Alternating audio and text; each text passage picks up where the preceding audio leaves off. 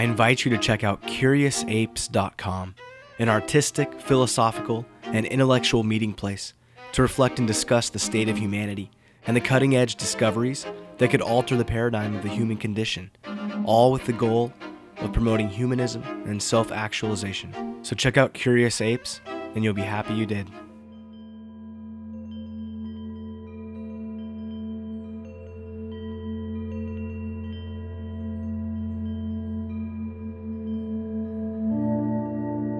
Whether you've read the books or at least seen the 1951 Disney classic, Lewis Carroll's tale of Alice in her Wonderland paint curious pictures of an off-kilter, alternative reality. A peculiar world where up might mean down and big and small might not mean anything at all. When we journey through to the other side of our looking glass, it represents an expedition into the unknown, the unexplainable, the unimaginable. A place where all the rules have changed. A foreign place where perhaps there are no longer any rules at all. But yet somehow we find a way to survive. One Rhode Island man pinwheeled through his own looking glass and learned to survive in a strange world for 30 years, until just recently when he resurfaced again. It was probably a beautiful day because it was creeping up on autumn in New England. On that day in 1985, Russell Yates strode into the Warwick Police Department and did something no parent ever wants to conceive of. He filled out a missing persons report for his 2 daughters. Kimberly was 3.5. Little Kelly, just 10 months. His estranged wife, Elaine, who did not have custody rights, had taken off with the 2 little girls. The missing child case made national news and was even profiled on America's Most Wanted. Russell held out hope, but feared the worst as the years waxed on. The fugitive Yates family was sighted across the country, from Florida to Colorado, but every path police went down ended in a dead end. Russell Yates surely began to wonder if he'd ever find his daughters, if they were even still alive. But they were, and they remained on the run for some time. Elaine had managed to change her name, as well as both of her daughters. They were now the Waldbergs, and the woman formerly known as Elaine Yates, now Liana Waldberg, kept her girls in hiding throughout their childhood. It's likely they never knew a thing about their father. Then just 2 days before Christmas in 2016, police received an anonymous tip, and the 31-year-old cold case came back to life. So there it was, on that afternoon, an afternoon 3 decades in the making, that Russell Yates was finally greeted by detectives on his doorstep. A moment that he'd been waiting for an entire lifetime. By means of that tip, social media stalking, and court records, state police finally tracked down and arrested Elaine Yates in Houston. Authorities also located and spoke to the 2 daughters, now both in their 30s, and put them in touch with their long-lost father. So for Russell Yates, a man whose world was so violently turned upside down so long ago, suddenly found his world turned right side out again, as he finally rediscovered a whole new world, a world he now shared with his 2 long-lost little girls. This time on the Storycast, Tales of Journeys Through the Looking Glass.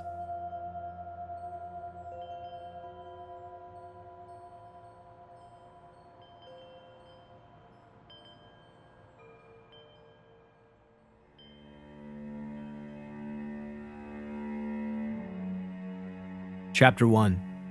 We're all mad here. My name is Belinda. I originally am from Seattle, and I now live in Wrexham in North Wales. I've lived there for 4.5 years. I use the word expat, expatriate, because it sounded cooler and hipper, but when it comes down to it, I'm an immigrant. In the truest sense of the word, I've moved and redefined my home nation from one to the other. I still align very closely with a lot of American values. America is very important to me, but my roots are being built in another country. So immigrant, actually, in the truest sense of the word, is how I define myself, which is really weird, because when you think of immigrant, you think of, the boats, the shit, the give me you're tired, you're poor. That's what I think of when I think immigrant, and now I've gone full circle and I've gone back to Europe. So it's a weird title, I think, to have. $1 million or £1 million question. My reason why I live in Wales is my husband is originally from Wales, and we met in a bar in New York, and we hit it off, and I gave him my business card, and we went into a long-distance relationship, and then we got married, and I moved to Wales. I abbreviated that quite a lot. In the midst of that was like my visa process and legality and the bureaucracy of moving because everyone has this idea of moving abroad as this like very romantic idea, but what most people don't realize is there's a lot of steps to legally do that, and it's really expensive and it's really time consuming. So that was probably like a 9-month process. Yeah, so in June 2016, so just this past summer, the British population, the British public, they voted on a very, very simple question. Should the United Kingdom leave the EU? Yes or no? And it came back at, I don't remember, but it was an overwhelming majority said, yes, we should leave. So Brexit is this vote to say, we're going to leave. We're going to leave the block of, I think it's 27 other nations, and we're going to go single. We're going to go on our own. And I think the aftermath of that vote was really surprising to a lot of people, to everyone across the political spectrum. No one actually thought that it would happen.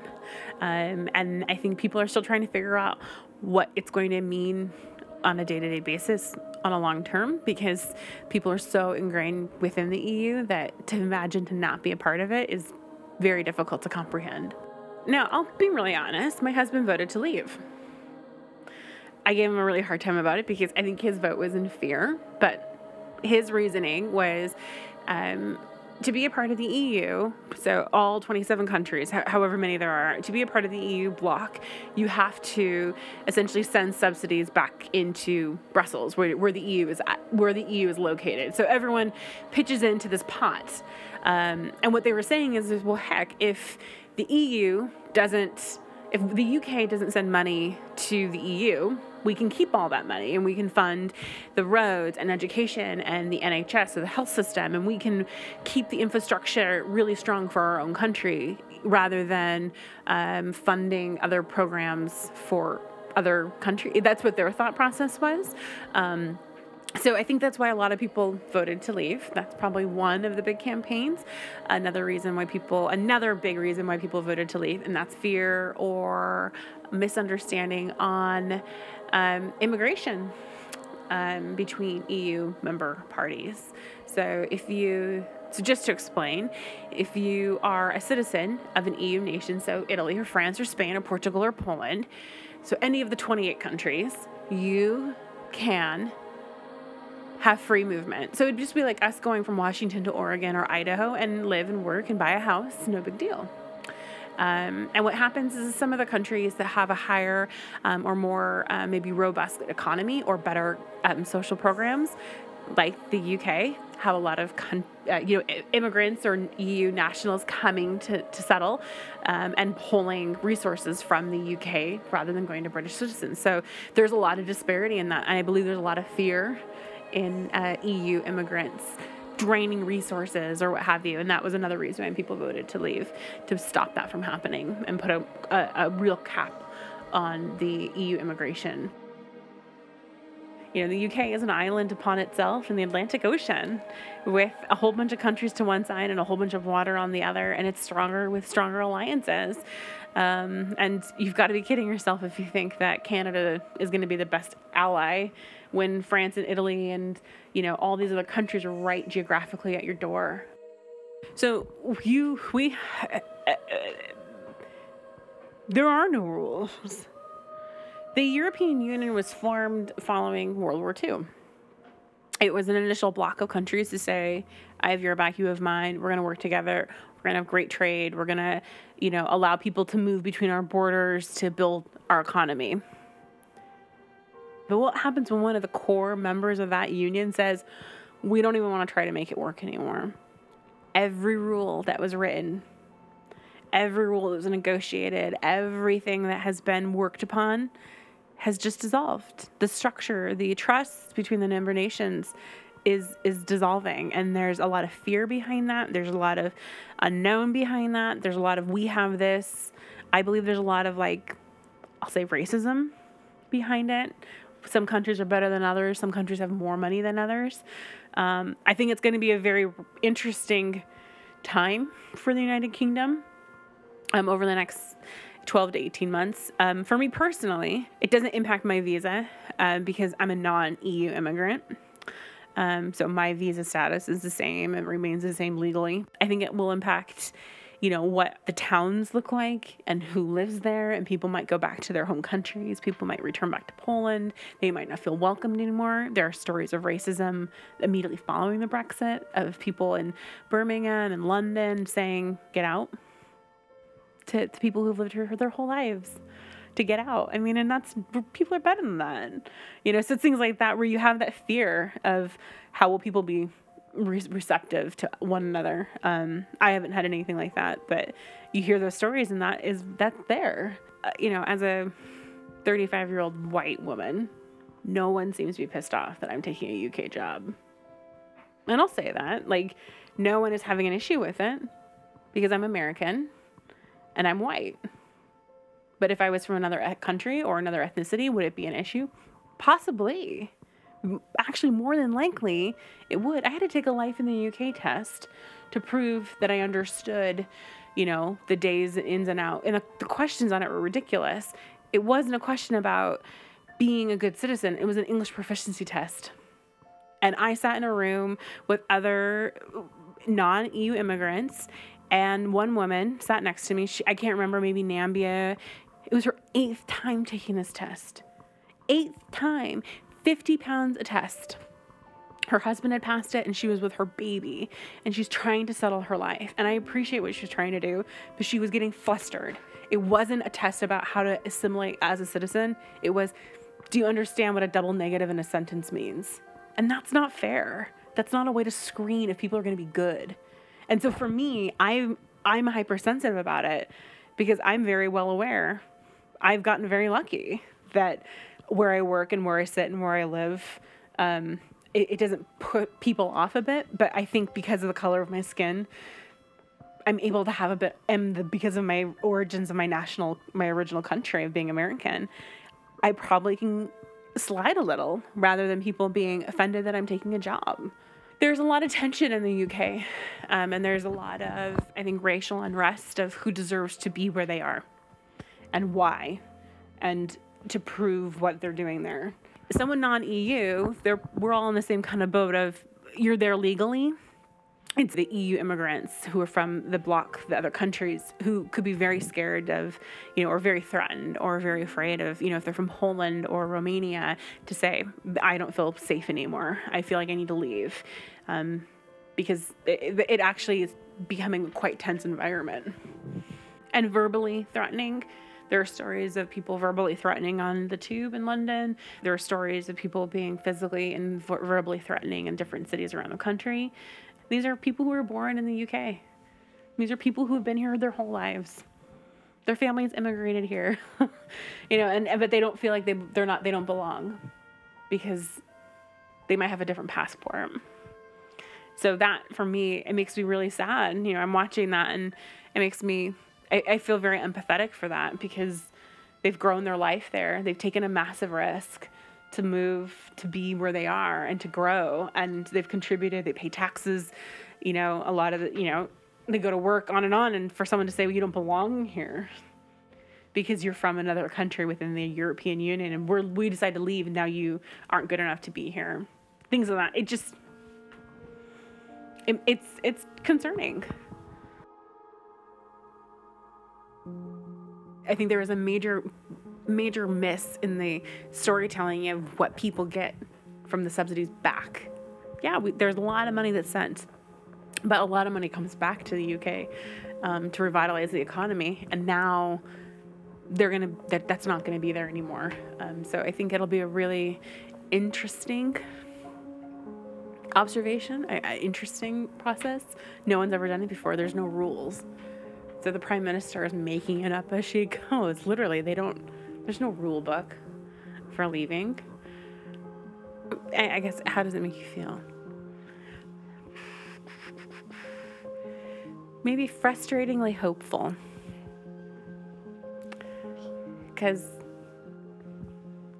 the day after Brexit, or the day of Brexit, when the results came back, everyone was in really big shock.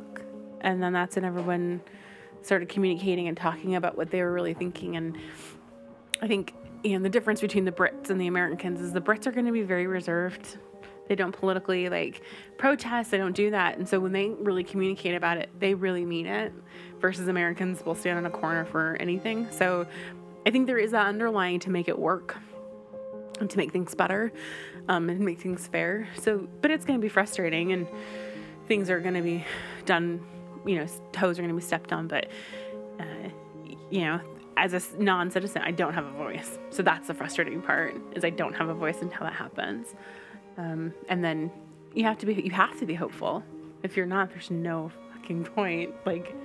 If you're not hopeful, then how do you get out of bed in the morning? So, but I'm hopeful that there are good people who will work really hard to make things in a right direction, even if Brexit comes together.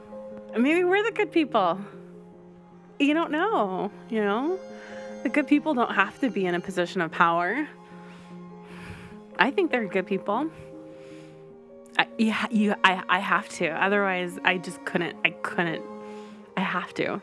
So yeah, I believe that there are people who are going to fight and ask the politicians really tough questions and ask why Brexit's happening and why the trade negotiations are going in the direction they are and why immigration is happening. And that's it doesn't have to be someone in a real position. It can be anybody. But yeah, I think the good people are out there. But it's going to be a really interesting discussion because no one knows how this is going to literally settle, the dust to settle. No one will know. So, frustratingly hopeful.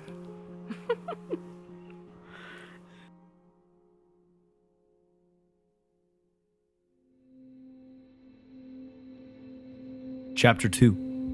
Curiouser and Curiouser.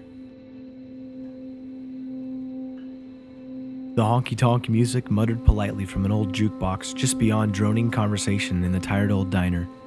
Decades-old dust settled on weathered Formica tabletops and chipped tile floors beneath elbows and feet of lunchers enjoying grilled cheese and milkshake, chewy steak, and apple pie. An espresso machine steamed to life from a corner countertop never intended to hold such a ferocious machine. A tattooed hand clenched a sour but bleached up rag, searching for the final remains of maple syrup on the white, speckled bar top. Somewhere nearby, a bell barely dang, and the tattooed hand stopped wiping. Led first by wooden cane, tired leather boots stepped precisely across the predictably patterned tile. The boots found their final resting point near the scuffed-up foot of a wooden bar stool, whose rough feet annoyingly screeched across the floor. Roger expertly anchored his boots to the crossbar of the wooden bar stool and came to a seat with an exhale. Clad in a red flannel shirt tucked into dress pants, Roger retrieved a handkerchief from his front shirt pocket. He shook the cloth loose, lightly pressed it to his nose, meticulously refolded it, and returned the tool to his pocket. Roger's kind but weary eyes glanced across the bar top at the tattooed hand perched before him. Ian, as the name tag said, looked back at Roger with donut eyes. Roger returned the gape with a peculiar inquisition. "Where's Dolores?" Roger asked. "You want a menu?" Ian hummed. Roger furrowed his brow. "Where is Dolores?" Ian shrugged him off. "No one by that name." Roger leaned in further than he had in ages. 37 years, Dolores has been pouring me coffee right here at this counter. And you're telling me she doesn't work here? Ian forced a grimace. "Don't work here no more, sounds like." Roger sighed and looked down the bar to his left to see a teenage girl in an apron leaning against the wall, yapping into her cell phone. He peered to his right to see a giant bearded 30-something playing with his lip ring. Roger frowned and inhaled deeply. "Well then, I'll just take coffee." "How many shots?" Ian fired back. Roger leaned in. "Beg your pardon, son?" Your latte. Single or double? Roger leaned back into his chair, studying the child. No, just coffee. Just plain coffee? Ian recanted. Just plain coffee. Black, Roger affirmed. Ian's eyes rolled just a bit before he lurched into action. Roger investigated a short stack of magazines resting nearby. Teen Pop, Fast Times, Inked. Where's the paper? Roger offered up. Ian flipped over a chip mug and poured away. Don't get it anymore. You don't get the paper? Roger implored. Ian overfilled the mug, sending coffee splashing down the side of the mug. Shit! Ian exclaimed. Roger recoiled. Ian blotted at the spill with his greasy bar towel. Roger folded his arms in protest. So, no paper. How do you get the news then? Ian didn't look up. Google, Twitter, Insta, whatever, man. Sir? Roger took a sip from his coffee and puckered a bit. At last, he swallowed. So, need a menu? No. Special's a Chipotle breakfast burrito. Just the check, Roger inserted. Suddenly, a duo of well-put-together young women arrived at the bar, capturing Ian's full attention. Ian looked up at Roger finally, as he managed another sip of coffee. A $3.75 then. Roger coughed on his drink. For a cup of Joe? Joe's not here either, Ian replied, distracted. Roger scooted his bar stool back with another screech and gleamed at Ian carefully. The girls took notice of Roger's intense stare, and so did Ian, who returned a vacant, confused frown. Roger sighed, pulling out his billfold and selecting 4 crisp dollar bills. He placed them out on the counter, side by side. We're out of coins, Ian apologized. Suddenly from the jukebox, hard metal music pounded into the atmosphere, as selected by the man with the lip ring. Roger studied Ian carefully. Sliding his mug forward, he quickly clutched his wooden cane and rose to his feet. He opened his mouth to speak. If you happen to see Dolores, tell her Roger says hello. The girls giggled. Ian smirked. Yeah, sure, man. Right on. Roger marched ahead with his cane toward the front door, adorned with both push and pull signs. As he pushed through, the bell dang. Roger stood and inspected the passers-by in the busy street. An ill-kempt man drummed away expertly on plastic buckets for tips. College kids puffed discreetly on a blunt. A trio of skateboarders weaved haphazardly between people and knocked over a metal garbage can.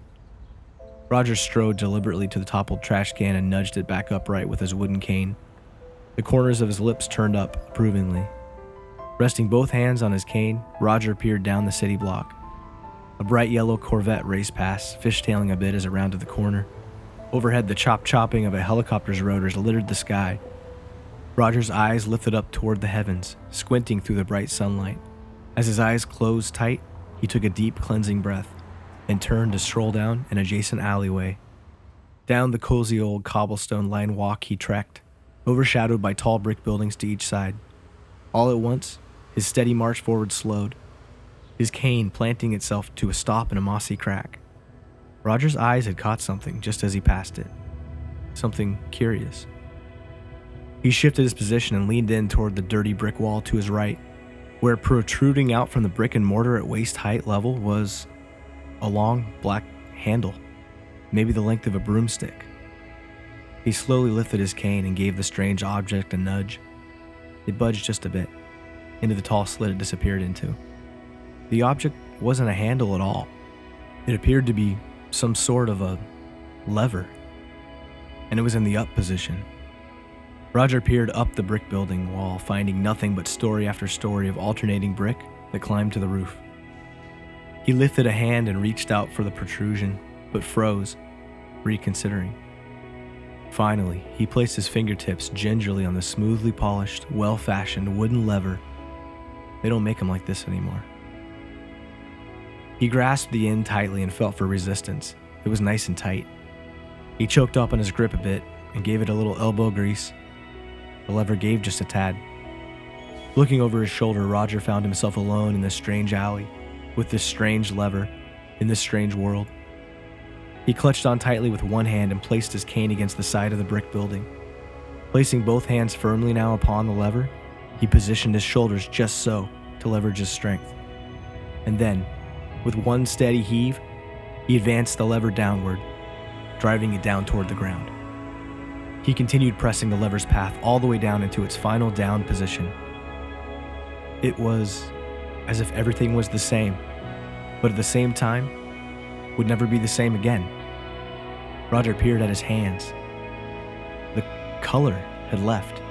His skin, and his flannel shirt, and the brick, and the ground, and the sky, and everything around him had turned grayscale. Shades of black and white and every gray imaginable painted this new world. From beyond the alley suddenly came screams and car screeches, yelling in terror, sirens, and then more screaming, more sirens. The world and everything it knew had turned completely black and white. Roger removed his hands from the lever and stood upright, taller than ever before. A curled lip turned into a smile, which gave way to a chuckle, and then laughter that rebounded and reverberated down the alleyway. Kicking over his cane, he retrieved the handkerchief from his front shirt pocket, dabbed at his nose, and carefully refolded it, returning it to its pocket. And then, with one foot in front of the other, Roger strode forward with a new gait, journeying off into his simple, familiar, grayscale world.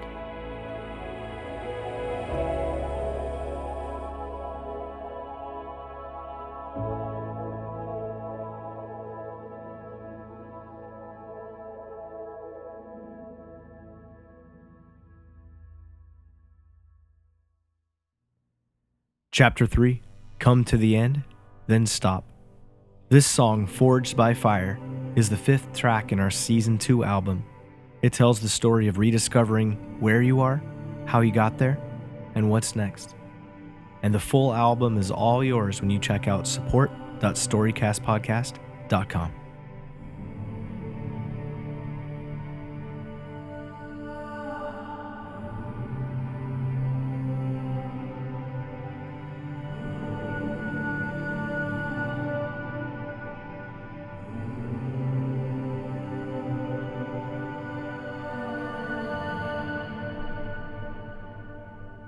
Well, I went towards the fire. I've been thorned and mired. Oh, I've been forged by fire.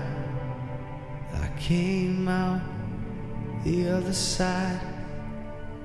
Well, I've been low and higher, and I've been sold by liars, but I've been forged by fire, so why can't I? Now sometimes my blood boils at night, and sometimes it's always holding me upright. And it's true, I never should have ended up in your sight. But take a look in my eyes and say that it's not right, 'cause it's so right. Well, I went towards the fire. I've been thorned and mired. Oh, I've been forged by fire. I came out the other side. Well, I've been low and higher, and I've been sold by liars, but I've been forged by fire, so why can't I?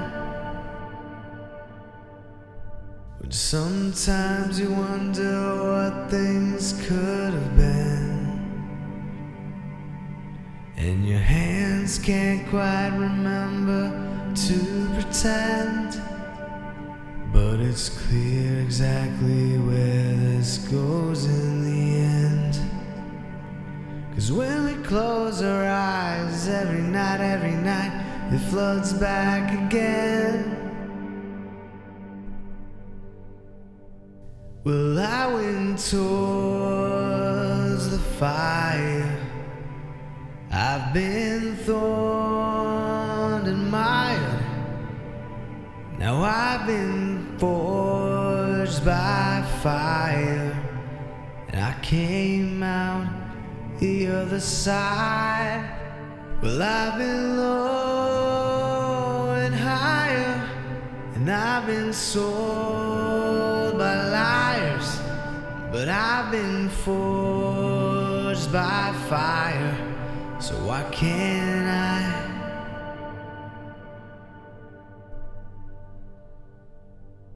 If I'll be forged by fire, you'll be forged by fire, and we'll be forged by fire. Alright.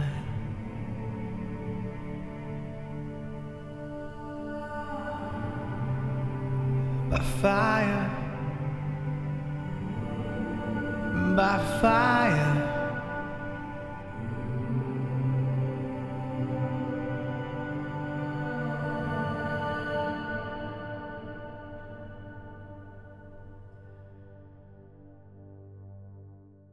The Storycast is written and produced by myself. I tweet at Russell Silva. This week you heard music from the musical Mandalas, Rafter, Julianna Barwick, Arvo Pa, Dustin O'Halloran, Cave Warren Ellis, Rhonda Mackert, Hammock, and myself. The Storycast continues the last day of February with another chapter of life that tells the story of us through a common thread. So until next time, think, feel, and wonder a little bit more. The Storycast is supported by you every time you click on our Amazon banner and shop. So head over to storycastpodcast.com and click or bookmark our Amazon ad, and we get a kickback on every order you make every time. Simple as that. Thanks.